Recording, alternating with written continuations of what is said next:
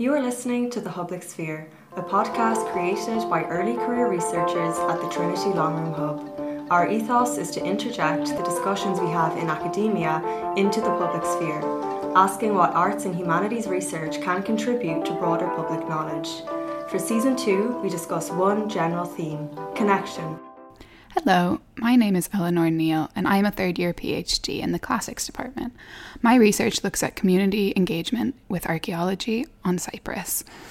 In this episode of The Public Sphere, I will be talking to Dr. Craig Cipolla about the role of post-humanism in Indigenous archaeology and museums.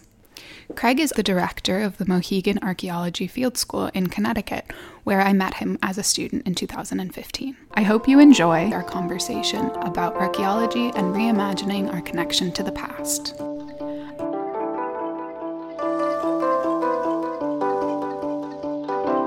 So if we could start off by just having a short introduction to what your position is and what you do. Sure. I have two jobs, actually. I work at two institutions. The Royal Ontario Museum, which is a provincial museum in Canada, has a very large archaeological collection, specifically North American, specifically Ontario. So I'm a curator of North American archaeology. I hold an endowed chair in archaeology there called the Veteretto Chair of North American Archaeology. And then my other job is at the University of Toronto in the anthropology department. I'm an associate professor. And you use the term Indigenous archaeology. What does that mean? Yeah, that's a great question. I think it kind of eludes easy definition.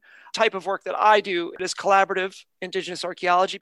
Now, that term is not a universal term. So there's other places in the world, like Australia, for instance, where the phrase Indigenous archaeology means something different. It means just basically doing pre-colonial archaeology in general. I'm using it in a much more specific way, which is much more of a sort of a North American way. I think part of it is based on the publication of a book called Indigenous Archaeology in 1999 by Joe Watkins, who's a Choctaw archaeologist. He just stepped down as a president of the Society for American Archaeology. But in any case, it is archaeology with, by, and for Indigenous people. Now, that definition with, by, and for comes from George Nicholas. He's another person who does work like I do. And they sort of established that definition about 20 years ago. It was like 1997. And it just, as you can see, with, by, and for is like incredibly broad. So you can go in all kinds of directions. So that ranges from tribal archaeology programs that are actually completely closed off from the rest of the archaeological world, where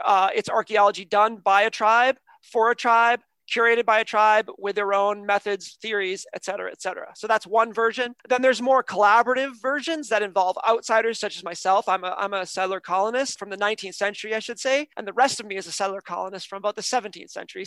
I'm from America. I live in Canada now. But in any case, involving outsiders such as myself doing the work. And that's the kind of work that I've been involved in because, of course, by definition, any work that I'm doing is going to be collaborative because for the most part, I'm working with someone else's heritage. So there's a lot of definitions, but the phrase Indigenous archaeology means basically changing archaeology to fit the communities who connect to that archaeology other than the archaeologists in a less traditional sense. And we've done archaeology for the history of the discipline. Do you see it then more as a process than as a sort of distinct sub-discipline? It's a tricky one. I think the process is very much valuable, but I think that's kind of true for all archaeology, because I think any archaeology where you come to do the archaeology with an idea about how the world works that's very rigid, I think you're probably missing out on the strength of what the discipline is. The strength of the discipline is to be able to grab you and shake you, metaphorically speaking, I guess, to make you rethink about the things that you take for granted. I think that's what the strength of any archaeology is. And so if you come to archaeology with a rigid understanding of the world and how it works, and I already know what happened in the past, but I just want some artifacts to show me that that's right, I think you're kind of missing out on the strength of what we do. So that's a process, part of the process that's very valuable for all archaeology. I think collaborative Indigenous archaeology, the process is equally as important because it's not just about confronting the past in new ways and to think about the present and the future in new ways. It's about confronting other types of people and being open to changing how you think about the world, but also recognizing the fallibility of the history of archaeological thought and how there are things that, yes, this is what I think, but the argument is not that this is reality, right? And I think that's the history of archaeological thought, is that Western males, such as myself, what we said was correlated almost one-to-one with ontology or reality, ontology in a philosophical sense. So epistemology of Western peoples was always correlated with ontology of how the world is. But in fact, we're recognizing more and more, especially in 2021, I think. But of course, this is not the first year we've done this, is that there's multiple different perspectives, and none of those perspectives are actually correlated any more or less with reality. So I think doing archaeology that's practiced with different peoples, with different sensibilities, with different types of expertise, with different types of interest, we create a much more dynamic process. It's not just even digging, it's to get to the field even. There's a dynamic process where things are negotiated a little bit more. So just because you brought up ontology and epistemology, I think here's a good part to talk about your work on posthumanism. And if you could, again, just start off with a definition for someone who doesn't know what that means, especially as posthumanism means different things in different academic fields, but also in different contexts beyond academia. Yeah, you're right. I think posthumanism is incredibly diverse. I think within archaeology and anthropology specifically, posthumanism, sometimes people say post-anthropocentrism, is misunderstood. Some people think it means you don't study humans or you try to make them equal to like a glass of water. That's not what post-anthropocentrism is. It means that you approach the world with an open mind, with a flat ontology, and then you observe the differences between a human and a glass of water, rather than assuming that they're fundamentally opposite from one another, because they aren't in many scenarios. I think many people gloss posthumanism in archaeology as what I would call ahumanism or anti-humanism. Now, there is a field of thought called ahumanism. You can actually read Patricia McCormick. She has a book from the last couple of years called The Ahuman Manifesto. And I actually heard her give a talk recently where she basically advocated for the end of human existence. So that's related to posthumanism, but it does not represent all of posthumanism at all. When I tell my students about posthumanism, I start with three basic sort of tenets that I find valuable. And I take these ideas from philosophers and other writers. So like Rosi Braidotti, really prolific with the literature on posthumanism. Francesca Ferrando, also a philosopher. And then people like Rachel Crellin, who's an archaeologist, or Colleen Morgan, another really interesting archaeologist. All of these people are writing about posthumanism in interesting ways. But I'm talking about Ferrando's work in particular. When I try to define this very hard to define concept, there's three things that she defines. The first thing is, of course, posthumanism is post-anthropocentric. So it does not start with humans at the center of the world. It does not assume that humans are fundamentally different from everything else around us.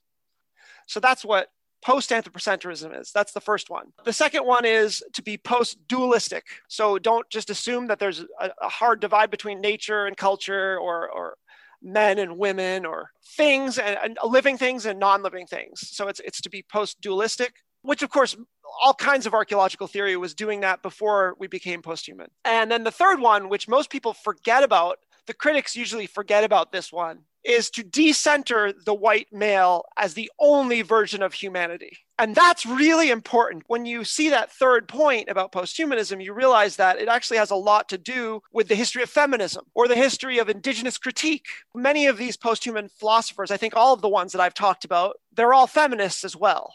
And of course, feminist theory is concerned with ethics, is concerned with politics, right? So many people would say, no, posthumanism is apolitical or unethical, but I would disagree with that reading. I think you actually have to dwell with the literature and read it to actually, I don't think that's a radical idea. You have to actually read the stuff to understand it. So again, just to summarize, 3 points. Post-anthropocentric, meaning you decenter humans. You don't assume that they're fundamentally different from everything else that they share relationships with. Post-dualistic, you get away from Cartesian divides that define Enlightenment thought and before, and decentering types of human experience that are treated as defaults that stand in universally for all other types of human experience. So what about disabled people? What about differently gendered people, different sexualities, all kinds of difference? So that's what posthumanism is in my mind. This is really interesting to me. So the theme of this season is about connection. And this is another way of examining our connection between ourselves and the rest of the world. And so I think it's a really unique perspective to take on things that have been really entrenched in tradition, i.e. archaeology, right? There's been a lot of time and effort spent on defining what is archaeology and what is archaeological knowledge. And this can be, like you said, rigid. And so by expanding how we understand how we interact with things, other people, living things, the universe, we can change how we interact with that archaeological knowledge as well.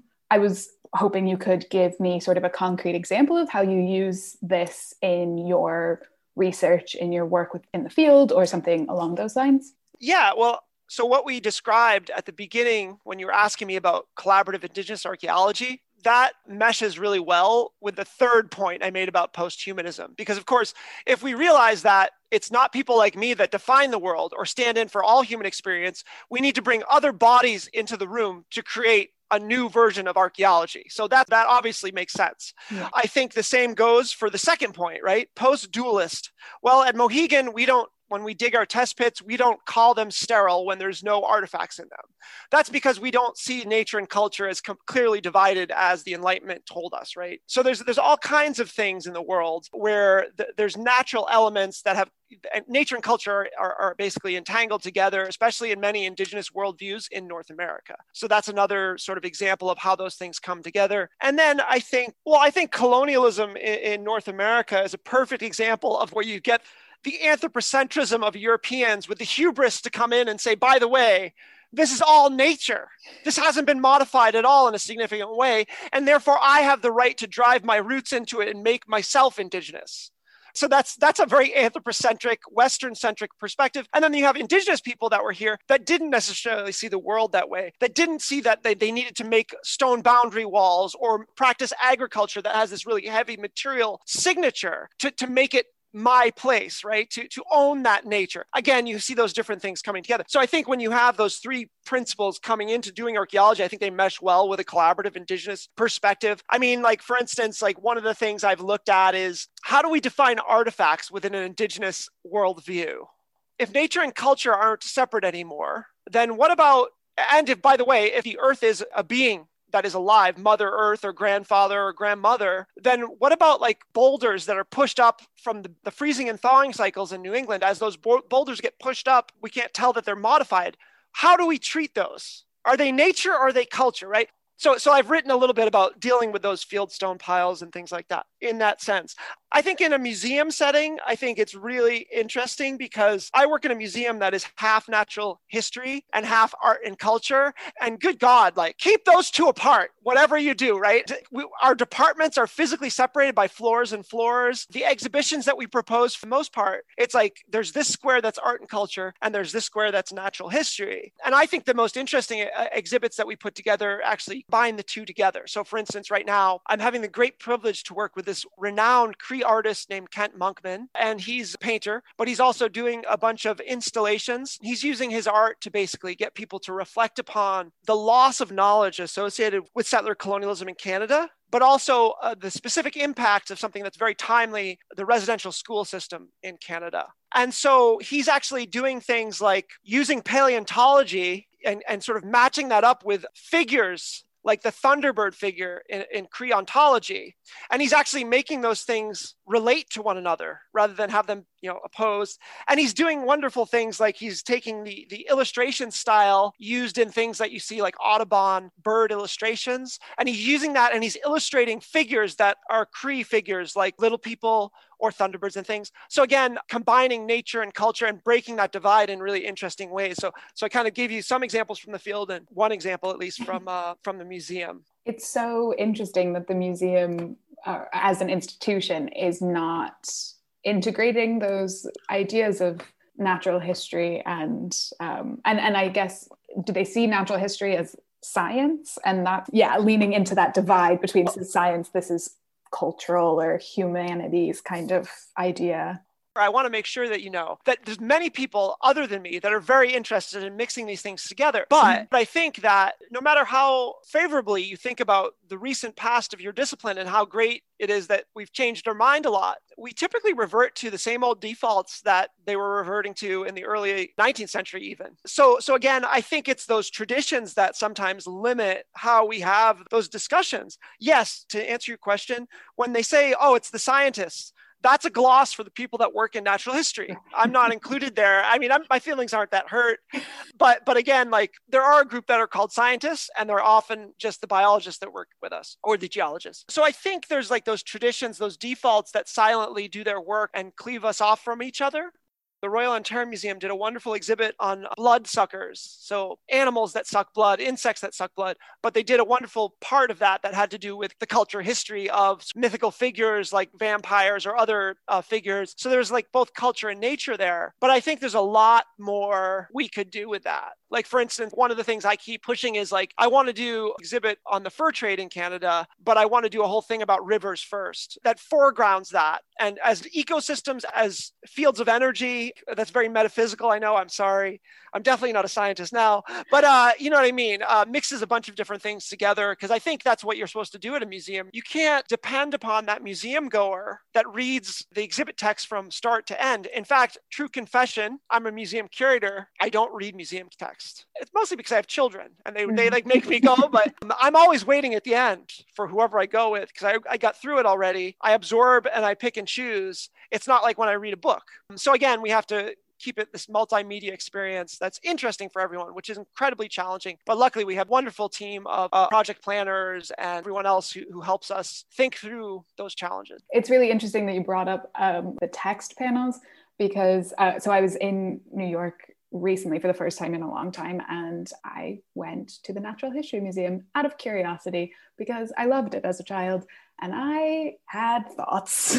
I had a lot to think about. And of course, the Natural History Museum in New York is also the like headquarters of their repatriation efforts for the Smithsonian. So that's a whole thing that they're trying to present as part of the story without actually, they haven't yet gotten to actually dealing with the displays and some of the other sort of colonial impositions that they've and we're experimenting with all kinds of things on this show that we're working with Kent Monkman, including multiple text panels, including text panels written from the perspective of differently aged people, including young people. So I'm also a parent, so I'm always thinking about how my children understand these issues. So I find that really valuable, both as a parent and as a curator, and even as an academic, even though like my kids obviously would never try to read anything I've written. Okay, so one of the things that obviously is very hot topic at the moment is repatriation in general. And one of the things that I find quite interesting is this questions around ownership are always interesting, because how do you prove that you did or did not own something is always difficult. But one of these arguments of like, oh, well, if we start giving things back, then we're going to have an empty museum. And I think most people who think about it for more than about 30 seconds can gather that that's unlikely to happen. But I am curious how you see museums maintaining this sort of space of education, wanting to be places where people learn about things that they don't necessarily learn about in other settings, while also being open to returning some of the things that they acquired in less than ethical ways. Yeah, so I'm not first person to say this. Note that I think museums are, for the last 20 years, 30 years, have been moving away from the collections, and certainly away from the idea of holding huge collections forever and taking them out of time so that the future humans can appreciate them. That's another, that's human hubris for you. We know what's good for every other thing in the world. It's to stop its time with our own human methods, which don't work that well. Not to say that they don't serve a purpose, but the point is, I think think museums are moving away from the stuff as their center, and they're moving to just relations, places where people interact with each other, build new relations. Now, it could be relations to other people. It could be relations to collections that aren't housed forever in a museum. I'm the only curator at the ROM that doesn't actively collect right now, because actually we just hired someone who doesn't have a collection at all. The person is a curator of climate change. So that's another example of what museums are becoming, because a person's role is not defined by any collection. So same thing with me. I think I've added probably about 10 things since I've been at the ROM. And that's usually because like it's a collection that was dug in the 19th century. Oh, by the way, here's 10 other objects that were part of that collection and that they come added to the collection at the ROM. But the point is, those collections will go away slowly. Some of them will never go away. They'll stay. I don't think museums will ever be empty. NAGPRA proves that, right? It's been a few decades now. They told us in the mid-90s or whatever it was, the mid-90s, all the museums were going to be empty. All the archaeologists were going to be sad. Many of us are still sad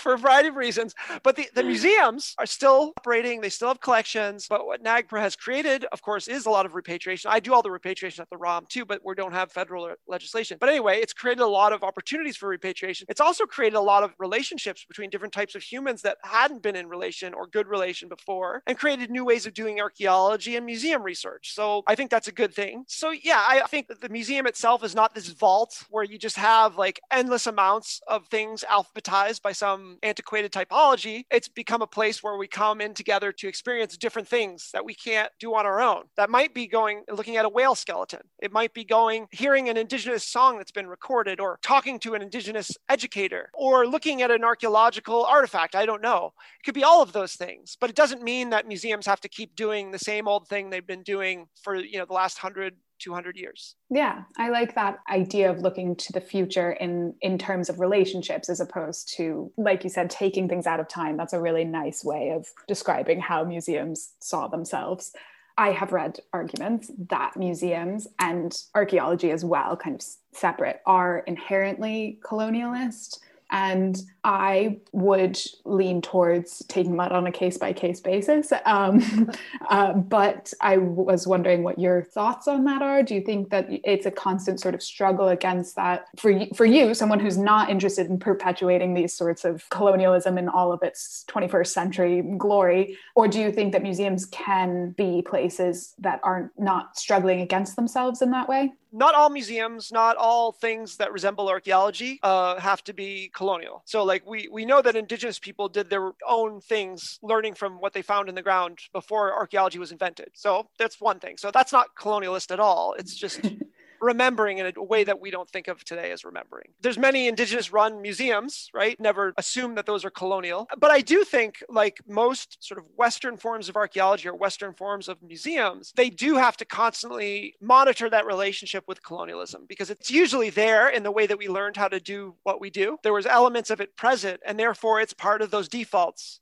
Right. And so we have to always try to be vigilant about that. I think that it's the same thing as like the language of decolonization is like, as soon as we start saying like, oh, it's here, we've done it, we've decolonized, that's when actually you're at your worst, because that's when by the way, who am I to say that anyway? I have no one to say that. I have no right to say that. But anyway, I think if you decide that you've already done this monumental thing, then that's when the real danger comes up, right? And I think it's the same thing as you mentioned the question of who owns the past. Well, to me, it's never been about trying to come up with an answer, because there is no answer. The point is that you're having the conversation. Yeah. And actually, for me, I'm committed to now, I don't know what year is 2021, 20 or 30 years of having that conversation. And you have to be able to dwell in the discomfort or not knowing, because if you ever decide, I figured it out, I know how to do this, that's usually when you're at your worst. So yeah, I think you have to constantly think about this. I mean, for instance, I write about collaboration. I write collaboratively, but there's all kinds of elements of that work that could be looked at in a colonial fashion. Since finishing my PhD,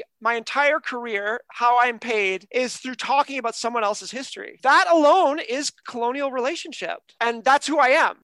You can't erase colonialism. You can't erase colonists, I don't think. What I'm trying to do in that role is I recognize the negative, but I also try to make space for change, right? I try to train that next generation of students. You went to the Mohegan Field School, which is one of the field schools I teach at, and you're off doing some other type of completely different type of archaeology. And that's what we want That's what we want to do, is to get people thinking about these issues early and then bring them somewhere else and think about them there. And maybe they come to disagree with us. That's okay. It's just, it's putting these issues out in the body of practitioners and recognizing you have to situate your knowledge, right? I've been doing archaeology for a long time. I'm an endowed chair. I'm an associate, whatever. I have tenure. It doesn't matter. My knowledge is always fallible. I'm operating it from where I am, who I am. And so I think it's one of the most important things you can do to combat colonial sensibilities and defaults is to basically just situate who you are and be very, very honest. I'm the director of the Mohegan Archaeological Field School. I've been doing it since 2010. And it's a really unique situation where I didn't ask to come and work. They called me. And then we had some really honest conversations about our different goals. Now, one of the really interesting people you can read, probably the most interesting person I should have mentioned when I talked about posthumanism, is Kim Tallbear. Kim Tallbear is an Indigenous anthropologist. One of her advisors is Donna Haraway, who's a really important feminist posthumanist thinker. But she's also trained by Vine Deloria and her family and things. And she talks about collaboration in really interesting ways. And she really wants to get away from the type of archaeology I do, which is an exchange, right? We talk about, we sit down and we say what do the Mohegan people want to get out of doing this archaeology? And Craig, what do you want to get out of it? We still do that. I'm being very clear here. And oftentimes those things very much align, but she's basically talking about forms of collaboration where there isn't that give and take necessarily. I think she's mostly concerned with looking at it as you buy something at the store, that type of interaction where it's you give me something, I give you something, and then I walk away. Whereas I think we still have to have those conversations where our goals aren't the same exactly, but we're committed to having this long-term relationship, and the power of allowing that relationship to continue or to end does not lie with me at all. I know that if the community was we really don't want you to go, I wouldn't go. Now, on the other hand, if the Council of Elders at Mohegan tells me, we want you to go now, we might have a conversation, but in the end, then I go. Right. So there, I think it's about power. It's about long-term relationships and lasting relationships, but it's also about being very honest and very upfront about what your job is and how you're going to be successful at your job. If I were to take a permanent academic job, as I did a long time ago, directing the Mohegan Field School, and then I just basically said, well, by the way, I'm going to spend 3 months a year, 2 months a year doing field work, and I'm not going to be able to produce any publications. Now, the university is going to have something to say about that. Now, that's really a problem of the broader structure of how the academic world works in terms of the very corporate nature of that. But that's a long-term transformation that could happen. But yeah, it's a tricky set of relationships that you have to navigate. Part of this as well, and something that I'm thinking about as well as we go through the PhD process, is academia and what we have deemed as good academic practice is really embedded in these, to my understanding of the world, outdated ways of evaluating things, very Western, and grown from these very white male-centered ideas of what is good academia. And yet I am a part of that as someone in academia, and how we address that, how we work with that, because just like the museum, how we move forward using these tools because there are good aspects, absolutely, and adapt it and be adaptive is really interesting to me.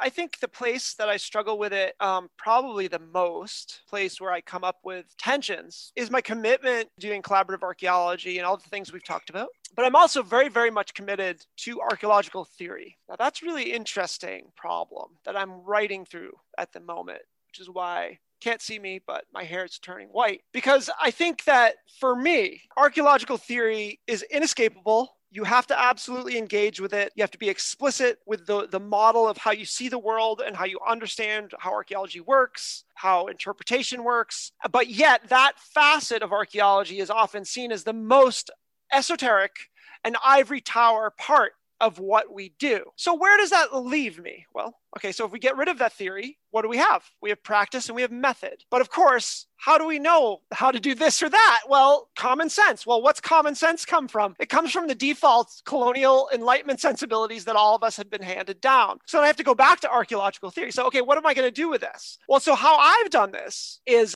again, we have a unique situation at Mohegan where we have a professional team of Mohegan people who do the archaeology, who care for the objects, who have their own museum, who have their own laboratories. The objects never leave the reservation boundaries. And they have time, as do I, because that's part of my work, is just to think about the world, which is a privilege that we have to recognize our privilege too. And that's one of them. I'm paid to think. That's it. So we think together now. So I found it really wonderful to be able to sit often in the woods or on a stone wall in New England with my Mohegan colleagues and talk about some of these issues that I find really interesting theoretically. And actually then I find very quickly they have a lot to say about those things. So it's not that it's esoteric inherently, it's that archaeologists, and this is going to be a generalization, and I'm sorry for all those archaeologists out there, you're not good at writing. You struggle to write archaeological theory. There's some exceptions to this rule, but generally how archaeologists write about theory is absolutely ivory tower. And I'm included in this bunch. I have my moments where I'm like, wow, no one's going to read this, but I really like this 10,000 word chunk of text that I wrote. But I love it. I spent my time thinking about it. I'm going to send it off. It'll get published. But really, what good is that going to do? Now, for me personally, I don't know about you. I don't know about the listeners, but when I sit down to write anything, I never know how it's going to end. The writing process is a process through which the past and archaeology is remade again. As I come to grips with my computer screen and the ideas, the world that I'm in, it is born again as we're working through it, as we write.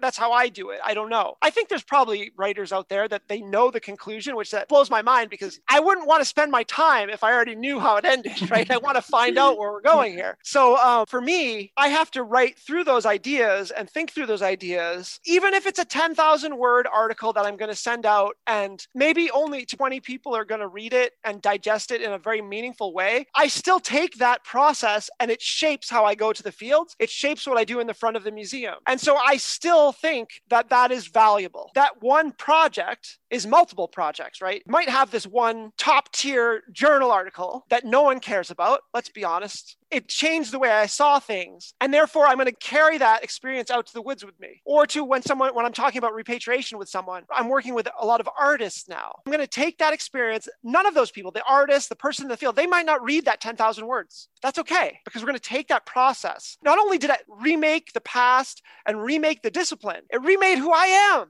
I honestly believe that's true. And I'm going to take that experience, I'm going to take it with me, and I'm going to be able to explain it in the front of a museum. How am I going to explain it when I talk to a bunch of elders? I'm going to say, well, have you read Rosie Braidotti's work on posthumanism? They're going to say, who's that? Okay, that's fine, right? Because we're different, but we can talk about it in different scenarios. We can say, well, what about stone? What do you call stone? Well, I call them my grandmother. Well, why is that? Well, this kind of connects with what I'm talking about. We have to be good teachers too, I think. Not that I'm saying I do teaching when I go to Mohegan. I teach my students. I don't teach my collaborators, but we have to be good communicators or good teachers as well. Yeah, I loved that. And I actually think that right there was where we'll end the podcast, because that's actually right to the heart of what we're talking about, which is like, how do we bring these things that are in this ivory tower out of the ivory tower? And I'm looking at community archaeology. It's very much the same sort of like, how do we meet the world and the people that we want to connect with? And how does that inform practice? I think actually what you just said is really cool, because what you're talking about, community archaeology is actually a concrete example of how academia has changed a little bit, because that isn't a project 30 years ago that a PhD student would be working on necessarily, even like tenure cases in places like North America, like people doing collaborative indigenous archaeology, that's very common now. Then you'll get tenure and things, but 20 years ago, would you do the same thing? I'm not sure. At some of the bigger sort of Ivy League places, maybe not. And so I guess what I'm saying is I think inherently the tradition and history of academia is at its heart anti-collaborative. It's anti-community, it's anti-collaborative, it's pro-individual. So we're taught to think for ourselves as long as you cite people. So this is the thing I'm like currently sort of writing, is about what is collaboration? What does it mean? And like, how can I use my experiences doing collaborative archaeology, collaborative museum work, to think about how I could redefine the academic practice? What I find constantly is that we start anti-collaboratively with the history of our disciplines. I don't want to celebrate too much, but what I'm saying is I think what you've said gives me hope, right? Because I see a PhD student doing this work. And, one of the things I always say at the U of T is be better mentors for people that want to do collaborative work. Because when you do community work, when you do collaborative work, when you do Indigenous archaeology, most likely something's going to go wrong. So you have to keep those backup plans in place. And we need to create a better support system to foster these new forms of archaeology. So I'm really happy to hear that you're working on that kind of stuff. Thank you. And thank you so much for taking the time to talk to me. The Public Sphere is a podcast produced by early career researchers at the Trinity Longroom Hub. For more information on this podcast episode, follow our Twitter account at Public Sphere. The second season of The Public Sphere is produced by Conor Brennan, Orla Darling, Lisa Doyle, Courtney Helen Gryle, Tom Headley, Lorraine McAvoy and Eleanor Neal, with many thanks for our jingle to Angus O'Loughlin.